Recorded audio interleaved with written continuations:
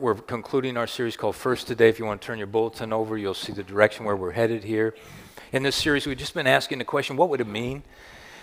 What would it, if God was first in our financial world, what would that mean? And we began this series a couple weeks ago just looking at the very first time ever recorded in the Bible where there was an offering given to God. It's in Genesis 4 there with Cain and Abel. And we learned in that story that when we think about, the rightful place of God in this area, this huge area for every one of us, it is first place.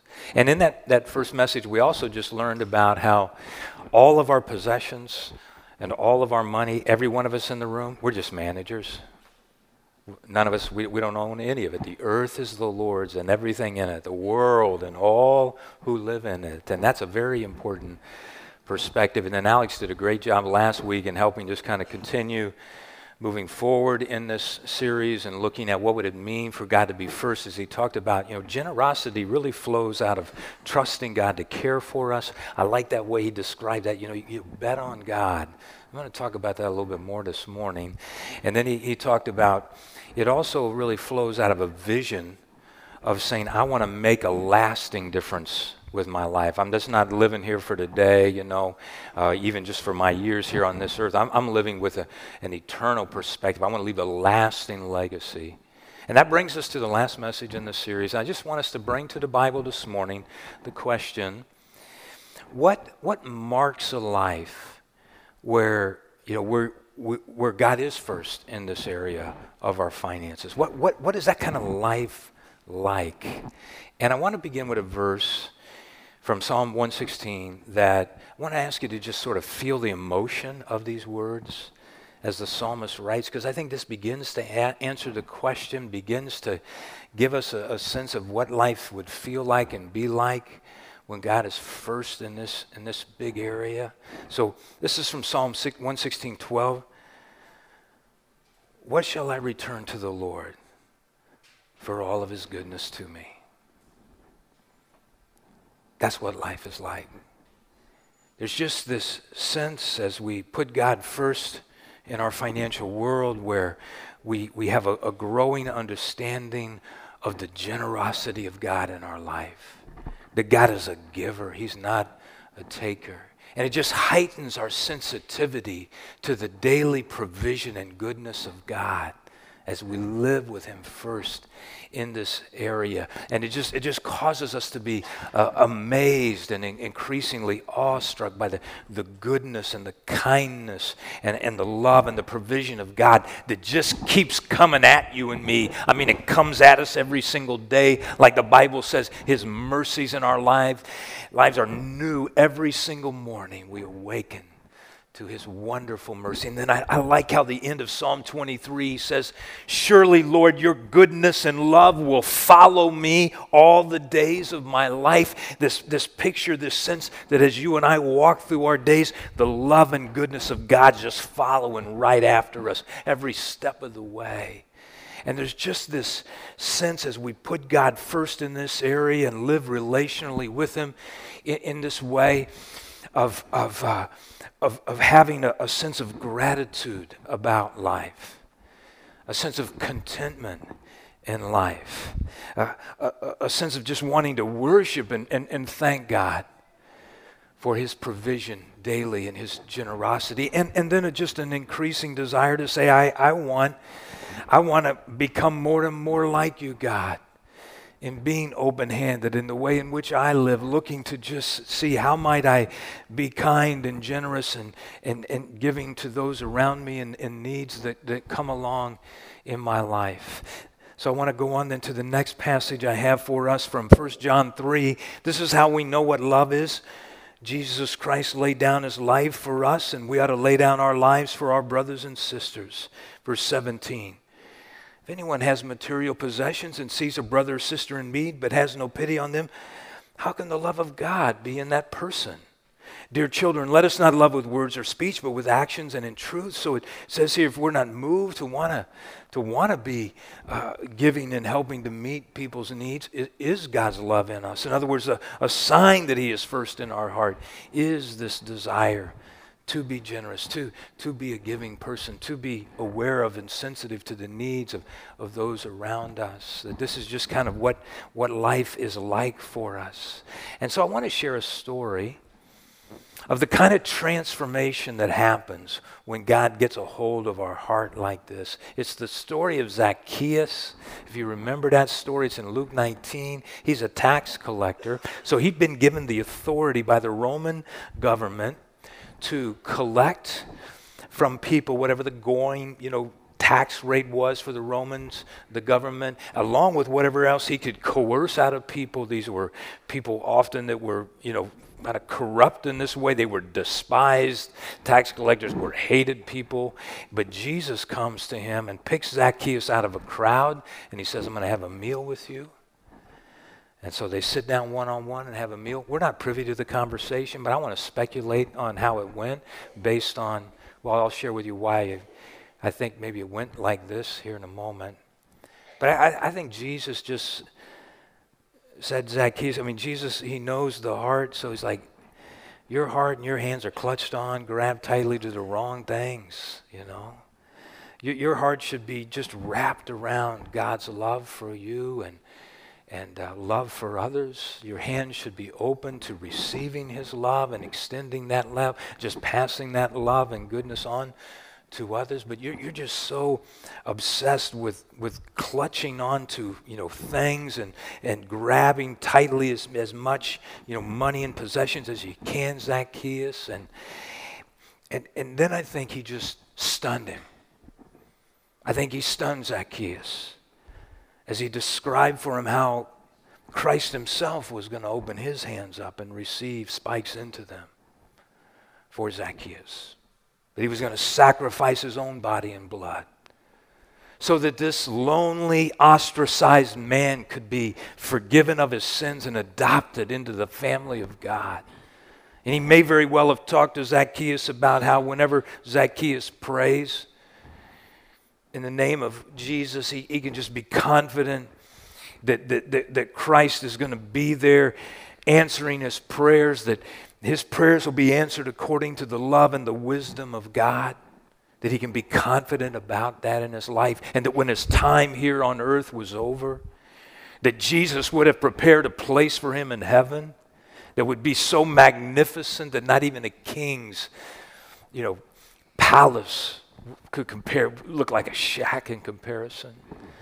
And I think at a certain point in this meal and conversation that they had together, that Jesus described to Zacchaeus something he had been experiencing but had been in denial about. That when a person orients their life, his or her life, around the acquisition of money and possessions and is successful in doing so, that they begin to recognize, money, these things, they don't truly, really satisfy. And I think that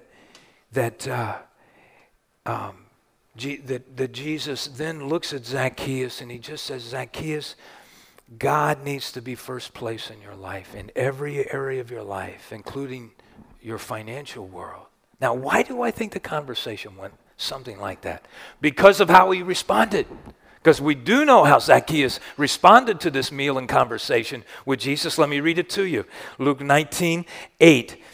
Zacchaeus stood up and said to the Lord, look, Lord, here and now I give half of my possessions to the poor, and if I've cheated anybody out of anything, I will pay back 4 times the amount. And Jesus then says, today salvation has come into this home. You see, and so Zacchaeus just illustrates for us the kind of open-handed generosity that is the result of a heart being transformed by the grace and the power of the cross of Jesus Christ, and just the daily provision and goodness of God in our lives. And so in this last message, I just want to talk to you about 2 principles that facilitate this kind of relationship, this kind of financial and spiritual relationship we have with God when he is first.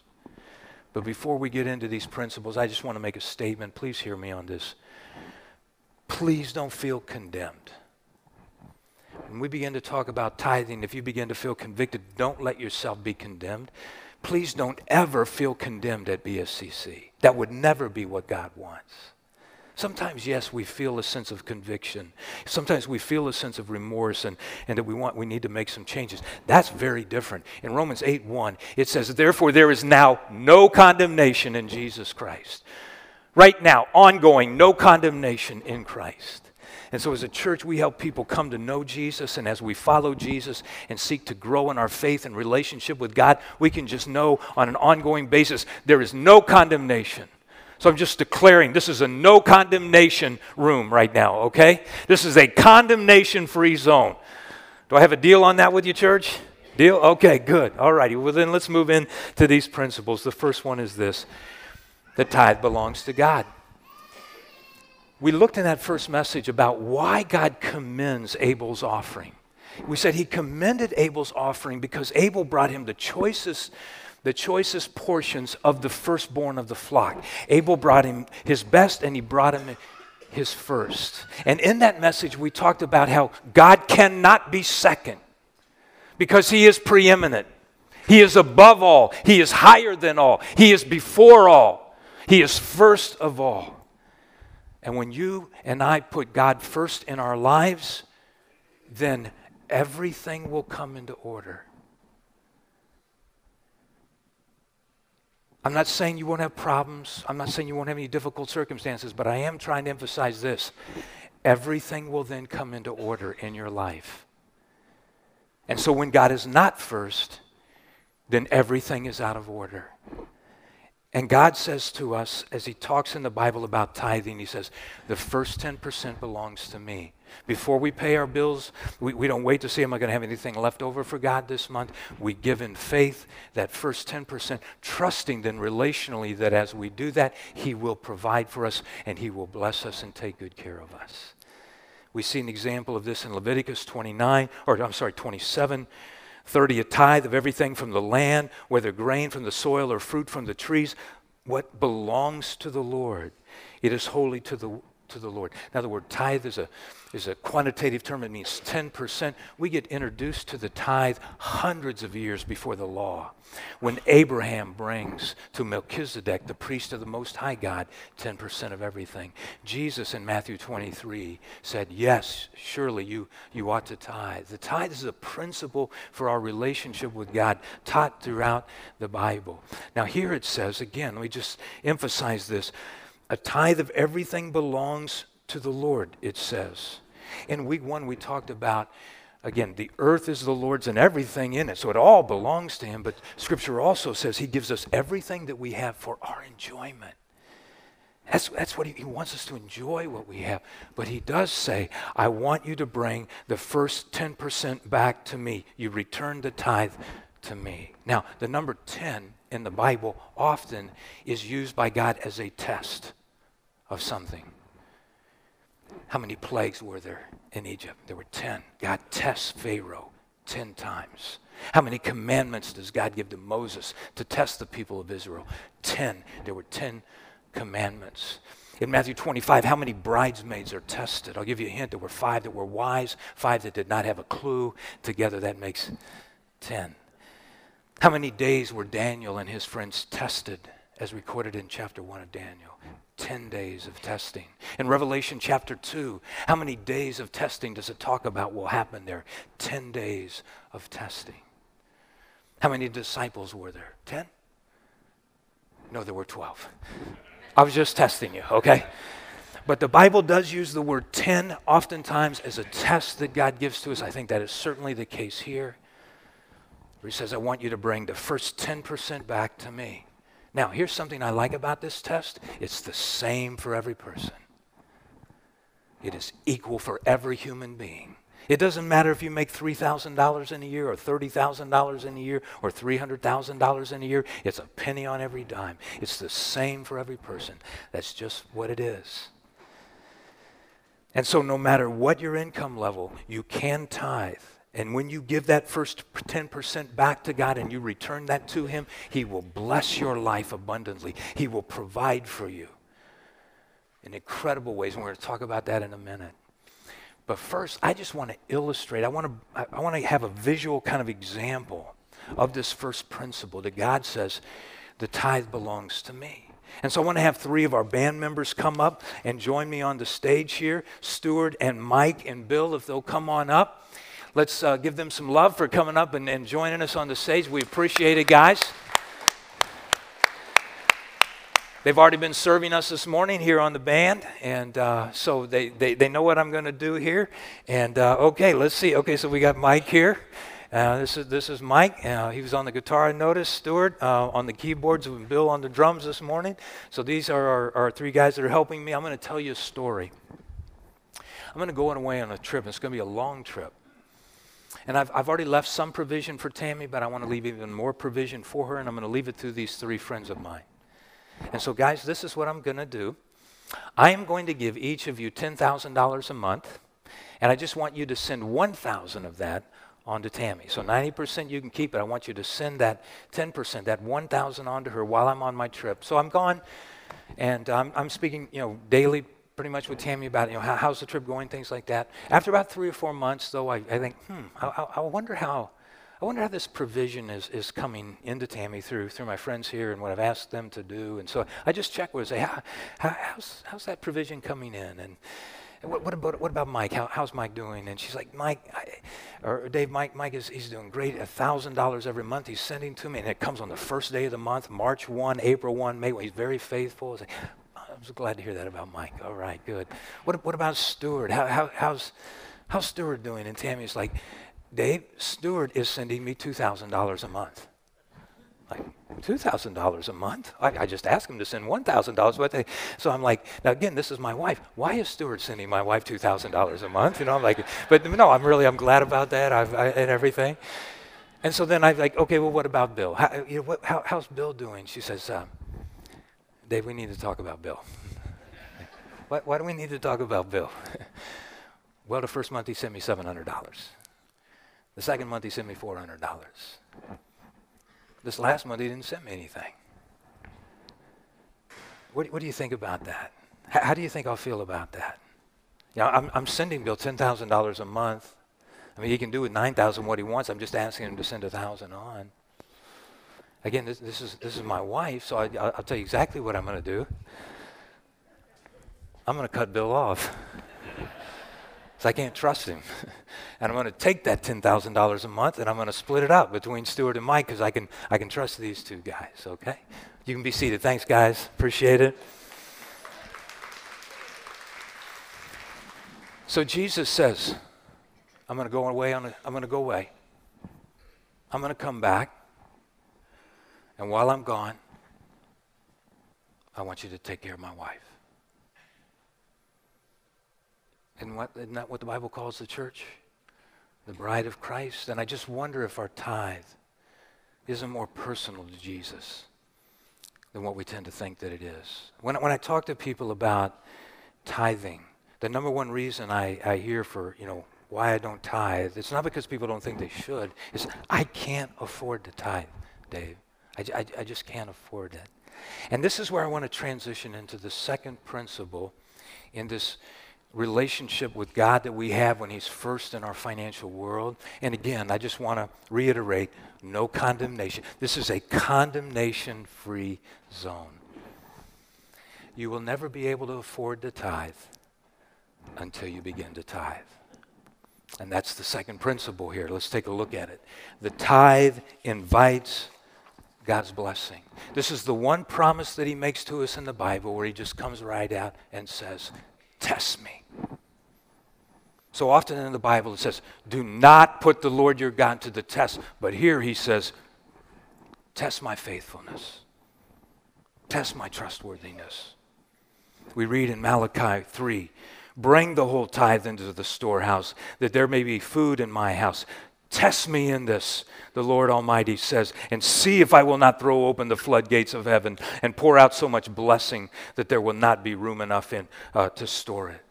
God knows how challenging this area is for us as we think about stepping out, in faith and beginning to tithe.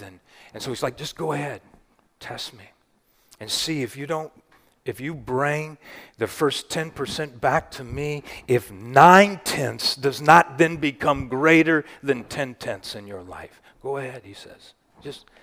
Just test me. That if you bring the tithe to me and see if I will not enter into your financial world in such a way that surprises you and that provides for your needs. Robert Morris is the senior pastor at Gateway Church in the Dallas-Fort Worth area. He's a help to me in this series. In fact, that example I had of the guys coming up on the stage, I got that from Robert. But I just want to read a little portion of his story to you as I heard him tell his story. This is what he said. He said, when I got saved, Debbie, his wife, and him, we were making $600 a month combined income. This is 1981. And let me be honest with you, she made $400 a month, and I made $200 a month.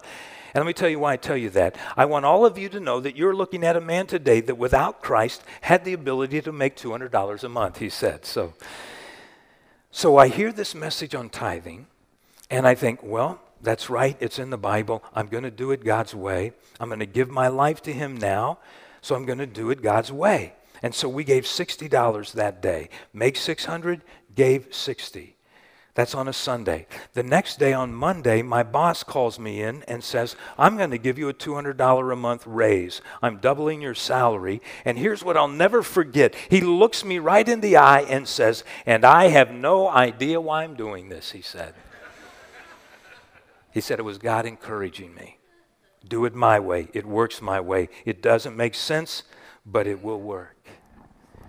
Over the years, whenever Tammy and I have returned the first 10% back to God, it's been amazing to see how he's blessed us, how he's provided for us. I was thinking back, we'd been there about 10 years, and we got hit with like $3,500 of medical expenses, just bang, bang, within a week. A couple of different things just added up to that. It's like, whoa. Within 7 days, we had received, surprise gifts that came in that totaled right about $100 within that overall, medical expenses that we had had. The tithe invites God's blessings. Over and over and over we read in the Bible where God says, I will remember your generosity.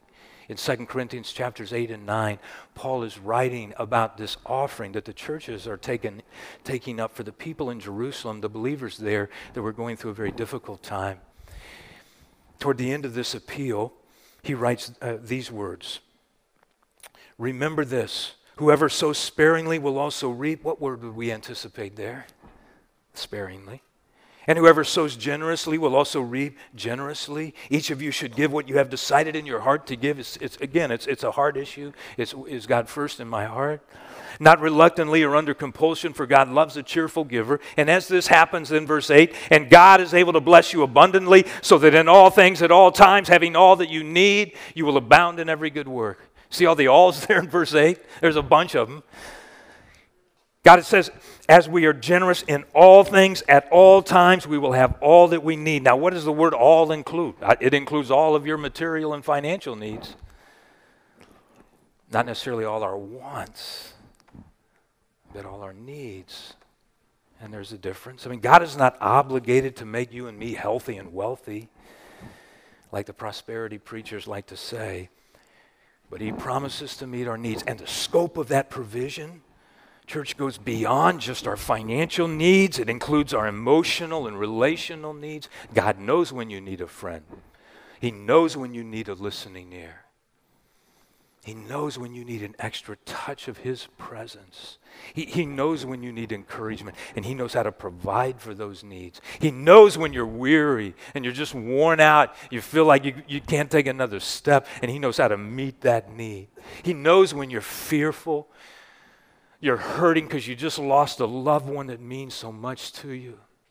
He knows when you're worried and distraught about medical tests, the results that you're waiting for, and he knows how to meet those needs. I can't tell you how many times I've felt like over the years, I'm getting toward the end of my rope, and there would be, God would send an email to me, or he would send a phone call, or just a compassionate friend to just meet my need right in the nick of time. But it's not just, financially or emotional or relational needs. God promises he'll intervene and he'll meet the deepest needs of our soul, our spiritual needs.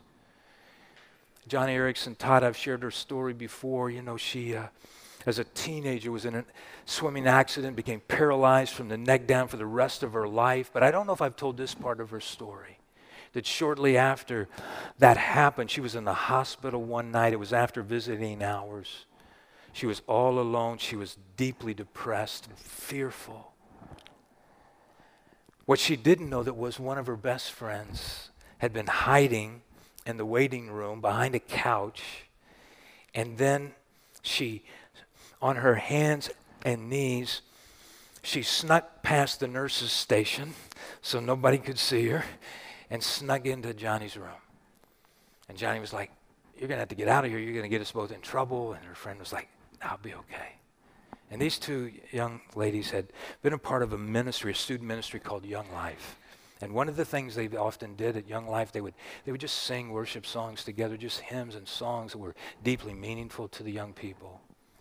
And so in this moment of tremendous fear that Joni had, she said her friend just crawled into bed with her and sang these words to her. "Man of sorrows, what a name for the Son of God who came. Hallelujah, what a Savior. Hallelujah, what a Savior." And Joni said, as she thought about how she had a Savior that knew sorrow, that she had a Savior that knew pain, that she had a Savior who knew what it was like to not be able to move as he hung there on the cross, that those thoughts brought her tremendous encouragement and comfort and hope and strength. And so as we look at Joni's life now, decades later, unable to use her arms and legs, and she has touched millions and millions of lives with a wonderful, positive message of Jesus through her writings and her speeches and her artwork that she's done. She tells about how years later then she went to a high school reunion, hoping to be able to see this friend that had been such an encouragement to her, but she wasn't there, and so she was disappointed. But then she heard that this, just 2 or 3 days before the reunion, this friend's son had taken his life. So she called her friend, and she said, "I'm so sorry I can't be with you right now, but if I could, I would crawl into bed with you and I would sing to you, Man of Sorrows, what a name for the Son of God who came. Hallelujah, what a Savior." So we have a God who has promised that he will meet our every need through Jesus Christ. In Philippians, again, Paul's writing about the generosity of the church there, how the church had been helping over the years to meet his material needs. And included in this part of the letter, he writes, "Not that I desire your gifts. What I desire is that more be credited to your account." You see, because of your generosity, I have received full payment. I have more than enough. I've amply supplied. Now that I have received from Epaphroditus the gifts you sent, they are a fragrant offering, an acceptable sacrifice pleasing to God. Verse 19, "And my God will meet all your needs according to the riches of his glory in Christ Jesus." For many of us, verse 19 has meant a lot to us. But have we remembered, have we recognized it's in this promise, this statement is in the context of generosity, God's response to our generosity. See, just in the scriptures, time and time again, God promises us he will remember our generosity. He will remember our giving. And so this issue, ultimately, that we're looking at, it's not a monetary issue, it's a trust issue. And I'll just be honest, that it surprises me how many followers of Jesus have never, ever ventured out in faith and truly trusted God in this area. I don't understand how some people can trust God for their salvation. I mean, their eternal destiny, but not trust him with their finances. Trust God to give them strength in the storms of life and answer their prayers, but not trust them in this area. Again, please hear me. No condemnation. But God desires for us to have the faith and courage to step forward financially into this relationship with Him where He can bless us, do great things in our lives and through our lives. And these principles that we've looked at this morning are really foundational to that happening. The tithe belongs to God. And the tithe invites God's blessings. And I'm confident every person in the room will love this cycle that you experience as you get caught up in this part of your relationship with God, where you are generous and you receive His provision. And you are generous and you receive His abundant provision. And you are generous and you receive His provision because God loves to entrust His resources to those who are faithful with them. Well, before we pray, I want to just share about a ministry that we have called Financial Freedom. If you'd like to sit down with someone from this team, they'd be glad to kind of just help look one-on-one with you about a financial plan. This is, their passion, their gifting and sense of calling in the church to just serve and love people in this way. They'll just meet you right where you are. Look at things like, budgeting and how to tackle debt, things like that. So we've got a sign on the table out in the lobby if you'd like to talk with someone there. Tom, our Minister of Engagement, will be out there. I think Donald might be out there, who helps lead this ministry. Just encourage you to take advantage of that ministry team here. As we come into our time of prayer, I want to ask you, if you would, to please close your eyes for just a moment. I'm not asking you to do that to, try to create any kind of atmosphere. I just want you to be able to have a moment alone with God where you're not distracted by anything around you. And I'd like to ask you to say a prayer, not aloud, just in your heart, to pray, Lord, what are you saying to me through this message? Will you do that? Just take a moment. Lord, what are you saying to me? God might speak something to you right now, or it might be sometime this week. But here's what I'm asking you. Will you put God first in this area and then watch what He does? Father, I pray that you will help all of us. We all struggle in different areas, and we've all struggled in this area. Father, will you help us to put you first in every area of our lives, including our finances? For this is your rightful place. There is no one beside you or before you. You alone are God. You alone are first. In Jesus' name we pray. And all of God's people said, amen.